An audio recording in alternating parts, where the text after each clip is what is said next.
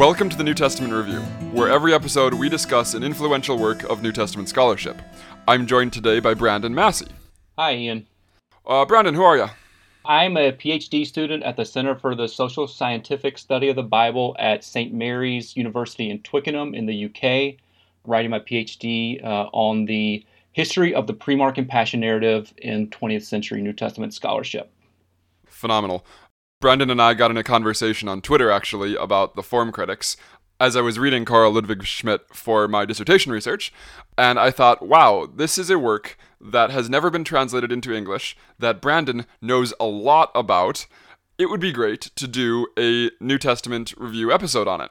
So this will be our first New Testament review episode on a work that has no English translation. That is Der Rahmen der Geschichte Jesu, the framework of the story of Jesus. Brandon, what is this book about? In this book, Schmidt looks at the framework of the narrative in the Gospel of Mark, and he argues that this framework, the chronological framework, did not provide a historical outline for a reconstruction of the life of Jesus. So instead, what he argues is that the Gospel is compiled out of separate traditions. It's important that Mark was not an author, but a compiler of individual units of traditions that were translated orally in the church before he wrote them down.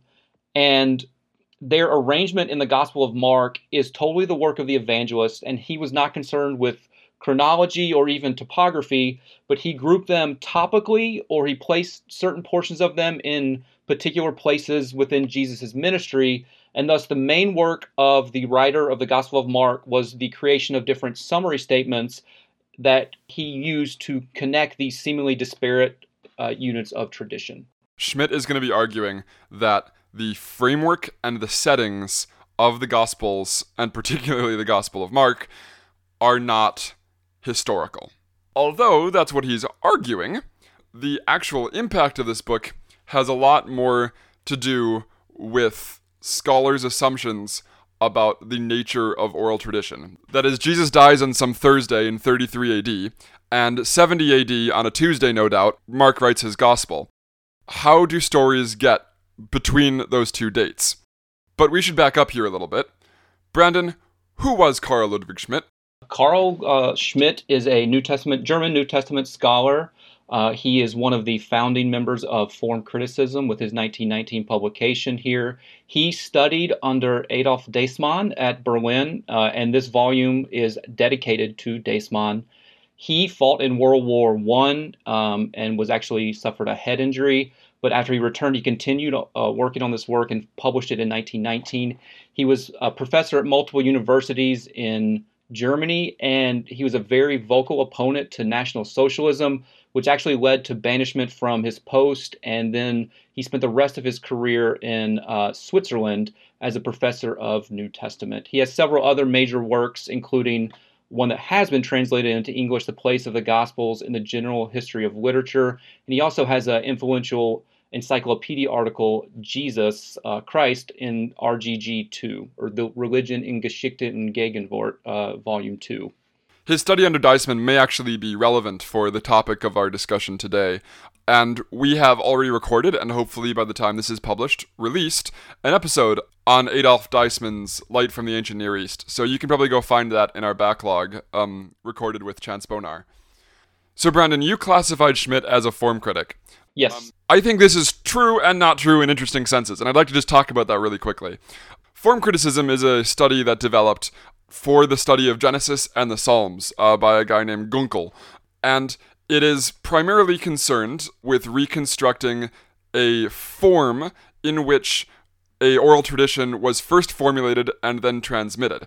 And so it's particularly concerned with reconstructing what they call the Sitzimleben, the place in life in which a story was first formulated orally, and then how that was transmitted in the liturgical life of a religious community. So a particular narrative about Moses was developed for this purpose in this context, and then changed over time because of these factors. Bultmann and Debelius are famous for applying this method to the New Testament to reconstruct why and how certain oral traditions about Jesus were first, put together. Debelius says, certain kinds of stories were made in sermons and other kinds of stories were made for catechesis. And then developing, Bultmann in particular pays a lot of attention to developing how those things changed over time. Schmidt doesn't really do any of that. Schmidt doesn't really reconstruct any Sitzumleben and doesn't really reconstruct much of a transmission history. So my question is, in what sense would you say Schmidt is a form critic? Yeah, I think that's a really interesting observation, and correct, is that he's very different than the work of Bultmann or Dibelius or even later form critics. I think we need to recognize that Schmidt, his work fills a very important place here in the transition between the earlier scholars from the history of religion school and others, such as Wrede, Wellhausen, Weiss, Gunkel, and others, to the work that Bultmann and Dibelius were able to do by going behind. And the argument that he lays forth here shows that the Gospels are individual units in oral tradition, which is one of the fundamental premises that Bultmann and Dibelius worked with. So Schmidt here is kind of a bridge scholar between the older generation and the newer generation of Bultmann, Dibelius, and others, and his work kind of synthesizes and summarizes a lot of things that were happening before, but he goes through and demonstrates that pretty thoroughly, some of their previous assumptions. And then Bultmann in particular, and also Dibelius in some of his later work, acknowledges that Schmidt's work that we're going to discuss here really was one of the fundamental things. It was the foundation of a lot of later form criticism. Right. I argue very briefly in my dissertation, and this isn't a particularly controversial or novel contribution, that the form critical approach to the Gospels is premised on the view of the Gospels that Schmidt articulates. That is, you can't do form criticism with the Gospels unless you accept Schmidt's conclusion. Dibelius and Bultmann, as we'll talk about, didn't have Schmidt in front of them. They had the sorts of views that Schmidt was articulating, just was sort of in the water, inherited from other schools we're going to talk about in a second. But I'm not sure how helpful it is to talk about Schmidt as a form critic or not, or what's at stake in even arguing over that. But I think it's important to articulate that the form critical method of study is premised on Schmidt's conclusions, not that Schmidt actually is engaged in reconstructing forms. Yeah, I think that's a helpful distinction, and I do think that you're correct. So let's contextualize Schmidt a little bit. A lot of his ideas aren't entirely brand new. Brandon, why should we care about Julius Wellhausen? Julius Wellhausen wrote commentaries on all four Gospels. He also wrote an introduction to the Gospels, none of which has ever been translated into English. But he argued that the author of the Gospel of Mark put together the units of tradition, quote, "looselessly and without art." So Mark was not a narrative of the life of Jesus. Rather, it was a collection of loose traditions, of disparate narratives, and isolated sayings. So the evangelist was just a redactor. He wrote down these popular traditions as he received them, and the structure of the Gospel of Mark, according to Wellhausen, was arranged in three distinct periods within the life of Jesus. First being his ministry in Capernaum. The second is the wandering the territory of Philip and the region of the Decapolis, and then his final days near Jerusalem. In relation to Schmidt, Wellhausen emphasized the Markan introductions and summaries, and in a way, a lot of what Wellhausen was emphasizing kind of foreshadowed a lot of the things that Schmidt goes on to say in this work.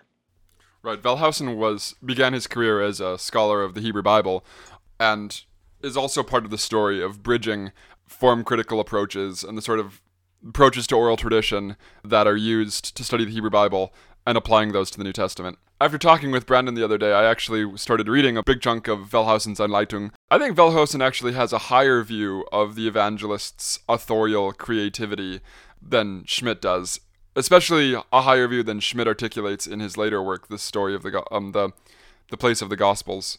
Yeah, absolutely. Schmidt criticizes various views of Wellhausen throughout, and one of them is that he argued that Wellhausen put too much weight on some of the historical nature of some of the traditions in the Gospel and the framework of the Gospel. Right.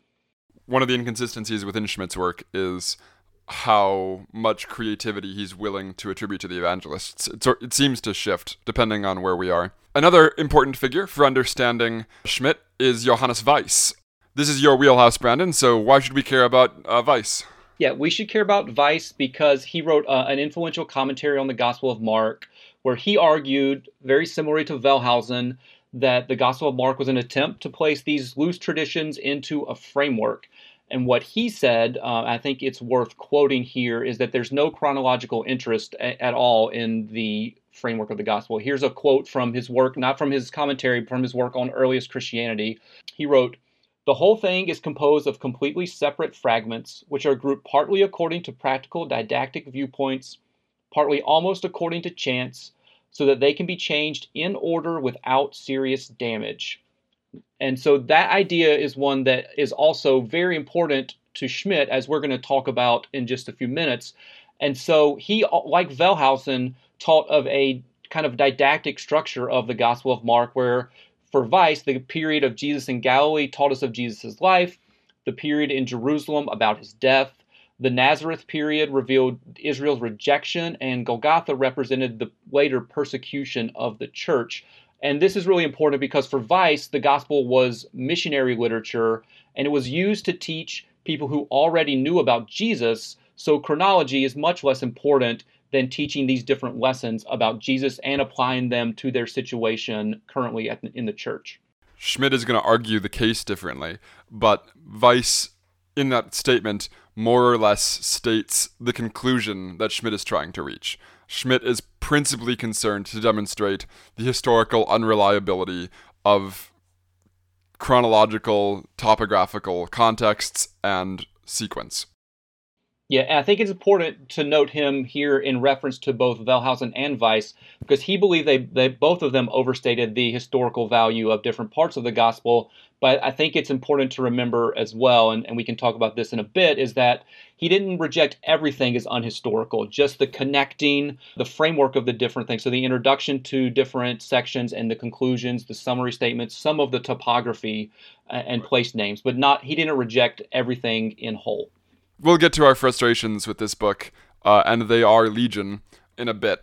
But first we should ask the question, why does Schmidt think this about the Gospels? What kinds of arguments does he make to justify this claim that sequence and setting, and especially these summary statements and transition statements, are ahistorical? Schmidt doesn't really lay out a very logical syllogism for his views on this. What he does is he takes a particular understanding of oral tradition and he applies it to the Gospel of Mark.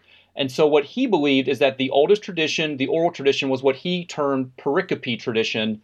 And as we've already said, it circulated with no context as individual scenes and stories. But these individual units of tradition were passed on in groups of storytellers who would obviously tell these Jesus traditions orally, and they would come together, and one after another, they would pick up when one end, and the tradition in this way slowly, kind of through chance, became ordered. And so the way they would introduce a new story was with an introductory kai, the conjunction and so that's retained a lot at the beginning of the stories in the Gospel of Mark, which Schmidt viewed as like the residue of oral tradition. And he did believe that there were some introductions, what he called like almost traveling introductions. They would go with some of these stories, and they did contain some chronology, some topography that were retained that show up back into the Gospels. Right, so Schmidt doesn't really lay out an argument for this view of oral tradition. He more or less assumes this view of oral tradition and exposits the Gospel in light of that presupposition. That said, of course, as he's doing this, he does point to features in the Gospel and say, look, this is evidence for my view. And so we're going to sort of treat that as if that is an argument rather than simply interpretation in light of his view. One of those features of the Gospels that he says is explained by his assumptions about the character of oral tradition is the lack of interrelation between stories. You don't see development from story to story. You don't see callbacks very often in one story to the previous story. These sort of independent, discrete units, narrative units. And he says that is the sort of thing you'd expect to see in a collection of separate stories. If you view the Gospel as sort of a structureless anthology, you wouldn't expect to see development, progression, or interconnection between stories. And Brandon just alluded to another one that I think is really important, which is that lots of these traveling introductions and these the sort of transitions between stories or introductions to stories or these settings for stories are really abstract. They're not very specific. So, for instance, Mark frequently begins stories with the phrase kai agenata, which literally means, and it happened. And for Schmidt, this is something akin to the English once upon a time. When you're sitting around telling stories around a fireplace, you would start the story once upon a time, and in doing that, you are not linking it up with the previous story. This is a sort of idiomatic introduction to a new story. So in Mark 1:9, and it happened in those days, Jesus came from Nazareth. 2:15, and it happened he was reclining. 2:23, and it happened that he was passing. You can just work through the gospel, and over, stories start with kai agenata. Right, and I think it's important too, even with the kai agenata, to note that Schmidt finds it in the gospel even when it's not in the written text, such as Mark 1:4, where he introduces John the Baptist following the quote from Isaiah. He argues that the kai is omitted there, and Schmidt argues that it was originally present in oral tradition, but the evangelist chose not to write it down because it didn't form a smooth enough transition between the Old Testament quote and the introduction of John. Right, there we get the sort of Schmidt's not so much arguing, but assuming. Another example of the sort of textual phenomena that suggest to Schmidt discrete narrative units that were transmitted by storytellers and then later gathered up is the sort of abstractness of lots of temporal and topographical settings. So frequently in Mark, there is suddenly a mountain. There may be a story in the previous sentence of them in a village, and then all of a sudden they are on a mountain in Mark 3:13. Similarly, one of the common chronological markers in the Gospel of Mark is the phrase, in those days. And again, that's kind of like the once upon a time. In those days just means back in ye old times, right? Yes, back when we were by the sea or next to a mountain. And a particularly strong case of his that I find compelling, and some of his other critics do as well, are the chains of Jesus' teaching in Mark 4 that begin with more or less "and he said" or some variation on that. In Mark 4, we have a series of Jesus' teachings that are just introduced with "and he said" or "Jesus said" or "Jesus taught" or something like that. Whether or not you agree with Schmidt's view on the nature of oral tradition, and this is best explained as a artifact of independent storytellers, it would be rather silly to view Mark 4 as the narration of a single day, as if Jesus gave all of this kind of teaching in one day and didn't, use these sorts of teachings throughout the rest of his ministry. Most people agree that Mark 4 is indeed a collection of Jesus' teachings brought together without particular attention to context or sequence. Right. Interestingly, you can look at Mark 4 and see a way that Schmidt might have grouped some of these individual traditions together based on details he found. For instance, in 4:1, it talks about Jesus being by the sea and into a boat. And if you look at the end of Mark, it talks about in Mark 4:35 when Jesus and his disciples get into the boat. So I think Schmidt kind of makes the argument like, oh, here's a story about a boat that's got a boat with it, and they're by the sea, and here's another story, and then he kind of groups all of them together. Right, he links teachings of Jesus by little catchwords rather than any attention to historical sequence or even narrative sequence.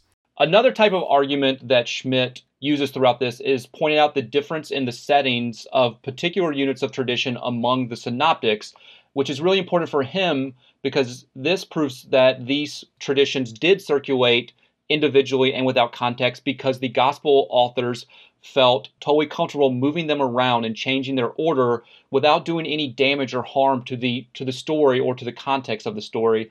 An example here is the difference between the Gospel of Mark and the Gospel of Matthew on the triumphal entry, the cleansing of the temple, and the cursing of the fig tree. And if we look there in Mark, the order is that Jesus enters into Jerusalem, but then retires to Bethany for the evening. The next morning, he curses the fig tree and cleanses the temple, and then returns to Bethany for the evening. And the withering of the fig tree and the disciples' question about the fig tree shows up the next morning. And when we look to the Gospel of Matthew, we see that there's a different order of these events. So Jesus enters Jerusalem and then cleanses the temple on the same day, but returns to Bethany that evening. The next day curses the fig tree.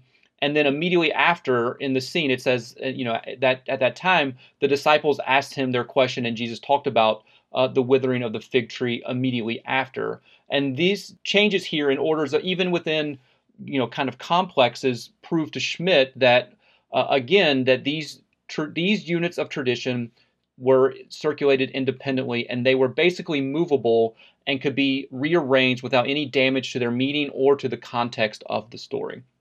I don't understand why, for Schmidt, this would be evidence in favor of his case, because we know, and Schmidt believes, that Matthew is using Mark as a literary source, not drawing independently on this oral tradition.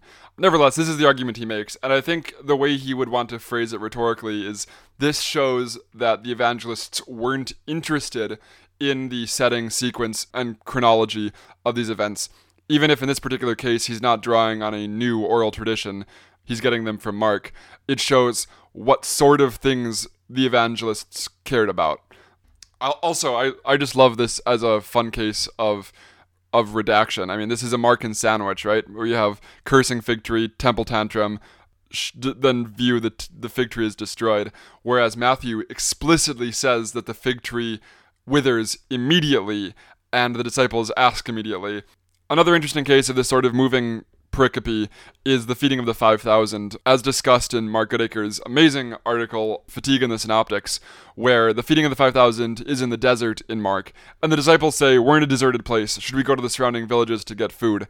Luke relocates the story on his big road trip to Jerusalem, and plants it in the middle of Bethsaida, apparently a major fishing village, yet preserves Mark's statement, we're in a deserted place, should we go to the surrounding villages? So we have here the sort of thing that Schmidt is arguing Mark does with oral tradition shows up in Luke's redaction of Mark. That is, a pericope is moved to a new setting, but something preserved in the substance of the story creates inconsistency with the new contextual setting. My pushback will just be that because we see Luke doing this with Mark on a literary level, there's no justification for reconstructing a particular mode of oral tradition. But we'll get back to that. But that raises another class of arguments, which is inconsistencies between the setting and the story. And my favorite example of this is in Mark chapter 6. Jesus and the disciples get into the boat, and it says they're headed to Bethsaida, but they arrive, in verse 53, in Capernaum.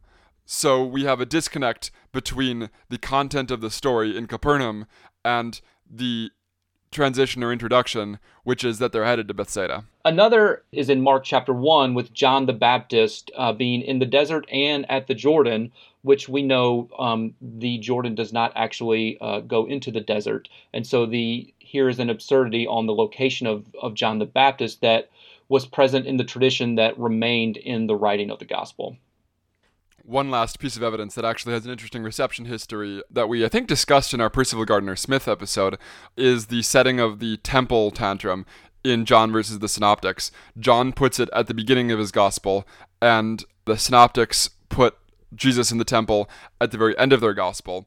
And Schmidt thinks this is only possible if the story about Jesus going and, flipping tables in the temple was circulating without any sort of setting or context.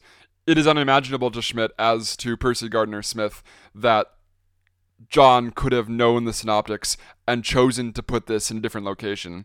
Instead, this shows that in the oral tradition that reached John and the Synoptics independently, stories like Jesus in the temple had no placement in the sequence of Jesus' life relative to other stories. Not to belabor the point, but Schmidt really believed that most traditions were not fixed to any time and location within Jesus' ministry, and here the difference between John and the Synoptics on the temple showed to him once again that things could be moved backwards or forwards or placed in a different context without really doing any harm to the tradition. However, there is one part of the tradition in the Gospel of Mark that for Schmidt was unique and exempt from this, and that is the Passion narrative. And Schmidt's articulation of the uniqueness of the Passion narrative within the Jesus tradition as the only coherent narrative within the tradition became one of the assured results of form criticism throughout the 20th century. And scholars today even argue similarly that the Passion narrative is unique among Jesus traditions. Right, this is a really influential idea. It even survived the death, in many ways, of form criticism. Commentators like Joel Marcus and Adele Yerbor Collins, writing on the Gospel of Mark, still assume that the Passion narrative had some existence as a narrative with sequence before the composition of the Gospel of Mark.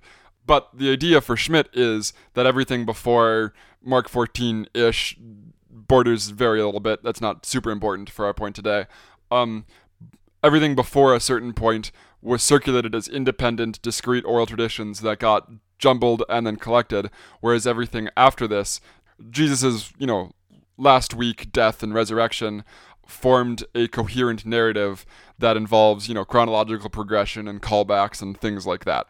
Yeah, and I think it's important here to quote Schmidt because this idea has literally been repeated dozens, if not hundreds of times throughout New Testament scholarship. Regarding the Passion narrative, Schmidt wrote, "The Passion narrative requires a different literary appraisal. It is the only portion of the Gospels that gives topographical and chronological detail, even to the day and hour. It is readily apparent that in this instance, a consecutive narrative was in mind from the outset." And he goes on to explain how there's a narrative progression. Things build one on the other. So there's the preparation for the Last Supper. There's the Last Supper. There's Gethsemane, and then they go to into the garden, and then there's the arrest, and so on and so forth. So these events naturally build on one another. So all the features that Schmidt says are absent in the rest of the gospel and therefore justify his view of the oral tradition are present post Mark 14 or so. Correct. And so this goes not only with the chronology and things being linked together, it goes on to specific details of the setting of the story as well. So in Mark 14:1, we get the identification of it was 2 days before Passover. Later, it was Mark 14:12, the first day of unleavened bread. And then even in the crucifixion scene, we get details even to the hour where it was, 9 o'clock in the morning when they crucified Jesus. And then we get darkness at noon until 3 o'clock. And then at 3 o'clock, Jesus cries out with a loud voice and dies. And then later, even concerning the burial of Jesus, we get in Mark 15:42, the chronological marker of evening had come, that it was the day of preparation, the day before the Sabbath.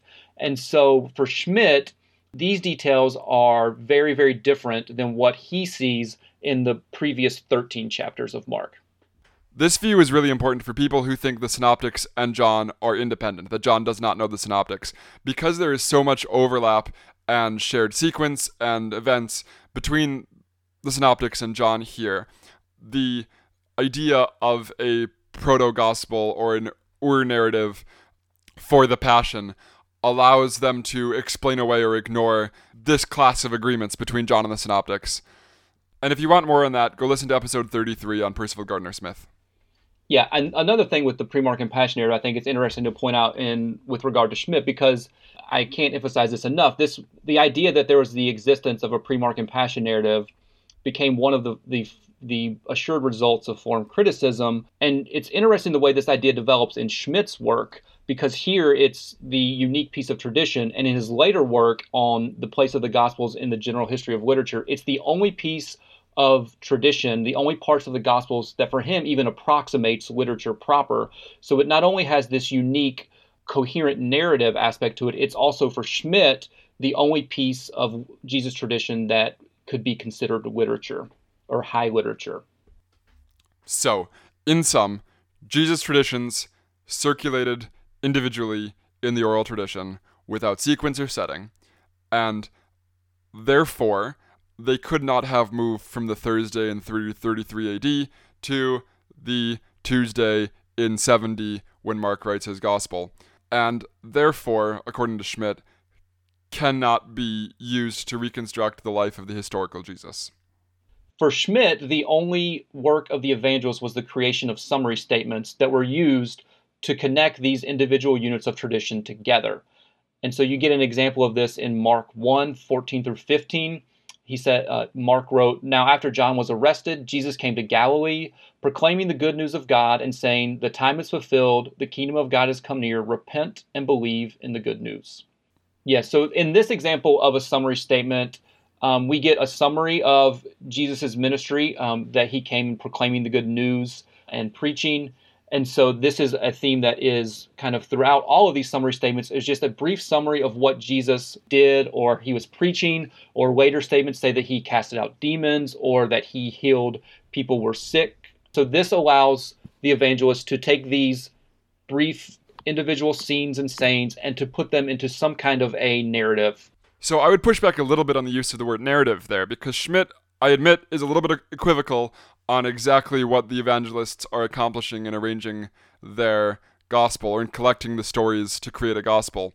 He probably does think that Luke composes a narrative, but he wants to explicitly deny that Mark and Matthew write a story or a narrative at all.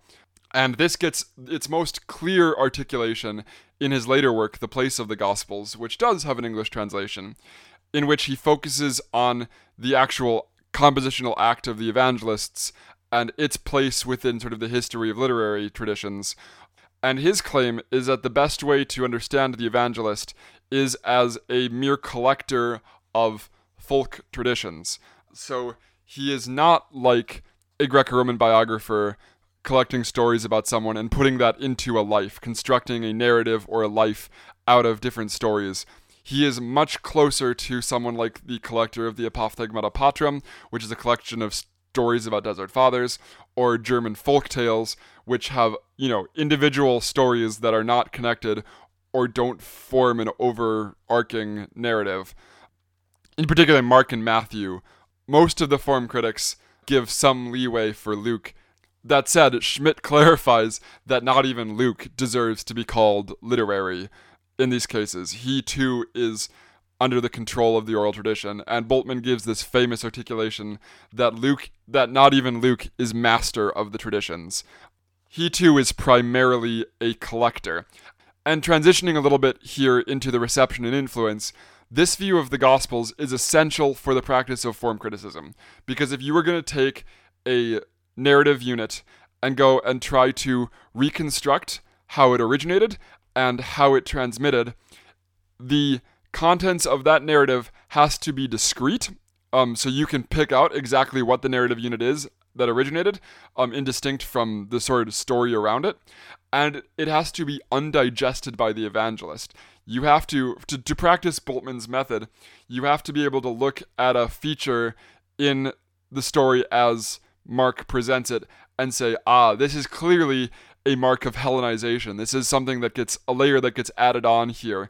If the evangelist is digesting these stories, that is, reworking them in light of their literary vision for the life of Jesus and their theological views, you can't practice form criticism in the same way.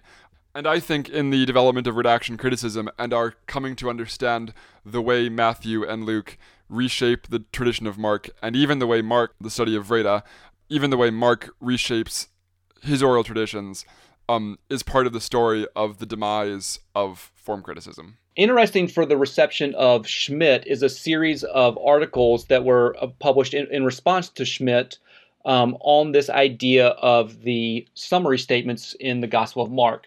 The first was by C.H. Dodd in 1932 in an Expository Times article.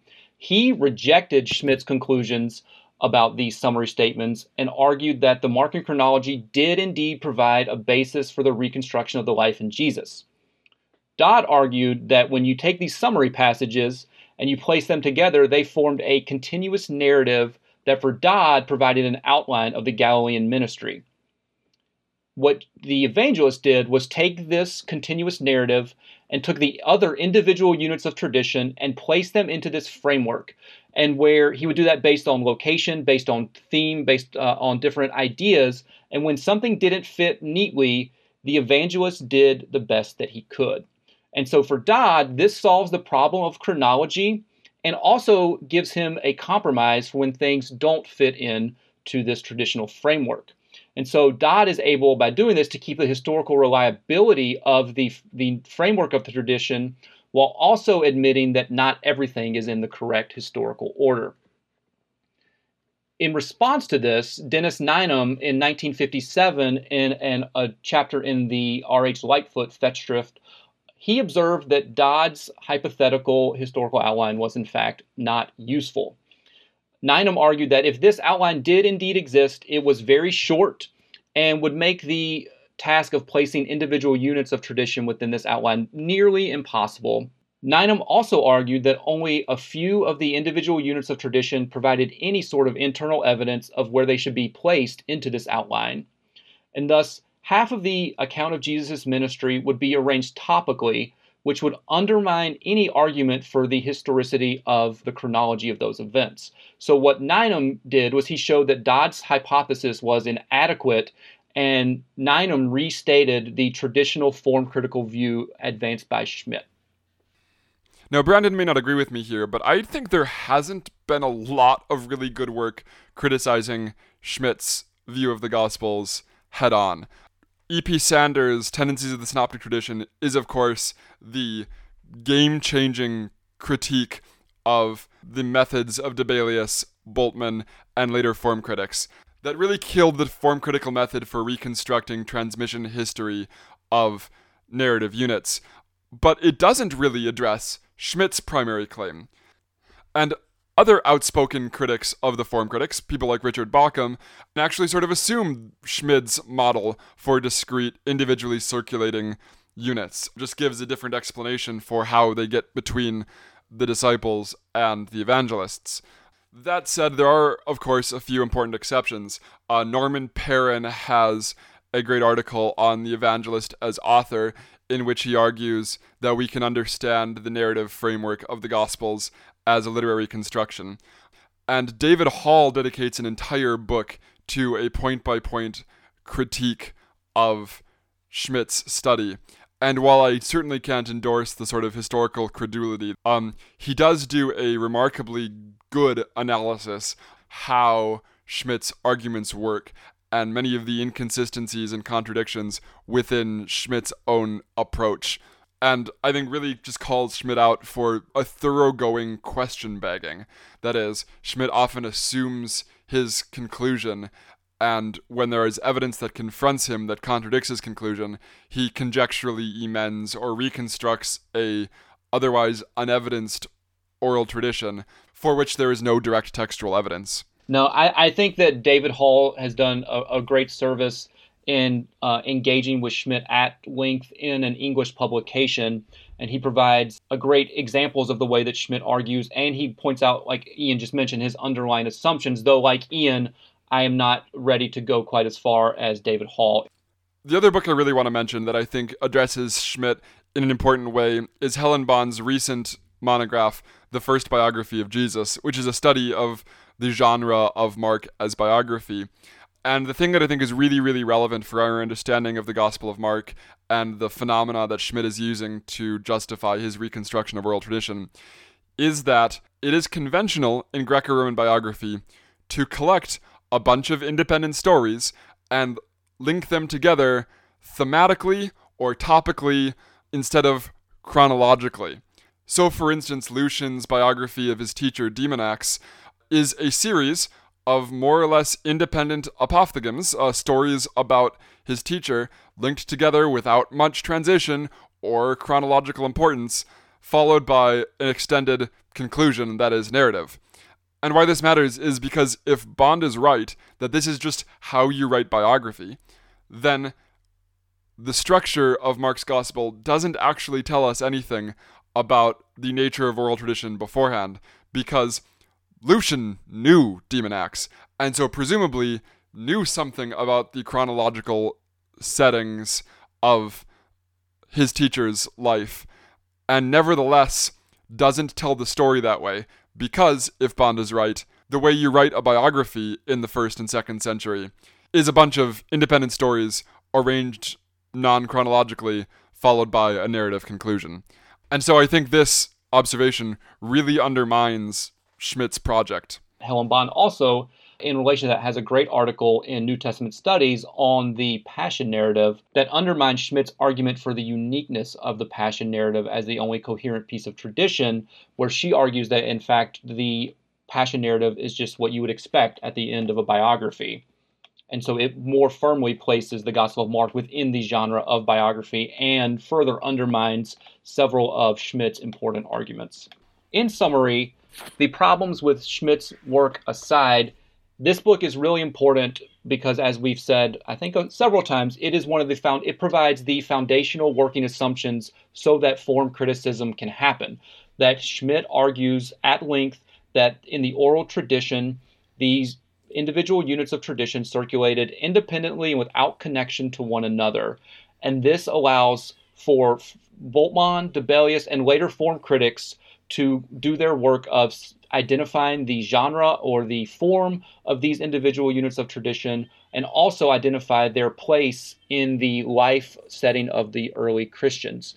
And Schmidt's arguments are the basis for form criticism, and they also later become, in part, the basis for a lot of the early redaction critics' work as well, as they are looking to see how the ways that the evangelists tied these individual units together reveals more about their theology and things rather than more about the history of the life of Jesus. So Schmidt's work has been influential in a number of ways, whether stated or unstated, in the development of methods of looking at the Gospels and trying to get behind the Gospels to oral tradition. Thank you so much, Brandon, for joining us today. Thank you, Ian. Hopefully we can get you back someday to talk about whatever your next project is, or maybe more about the form critics, if that's what you're interested in. Absolutely.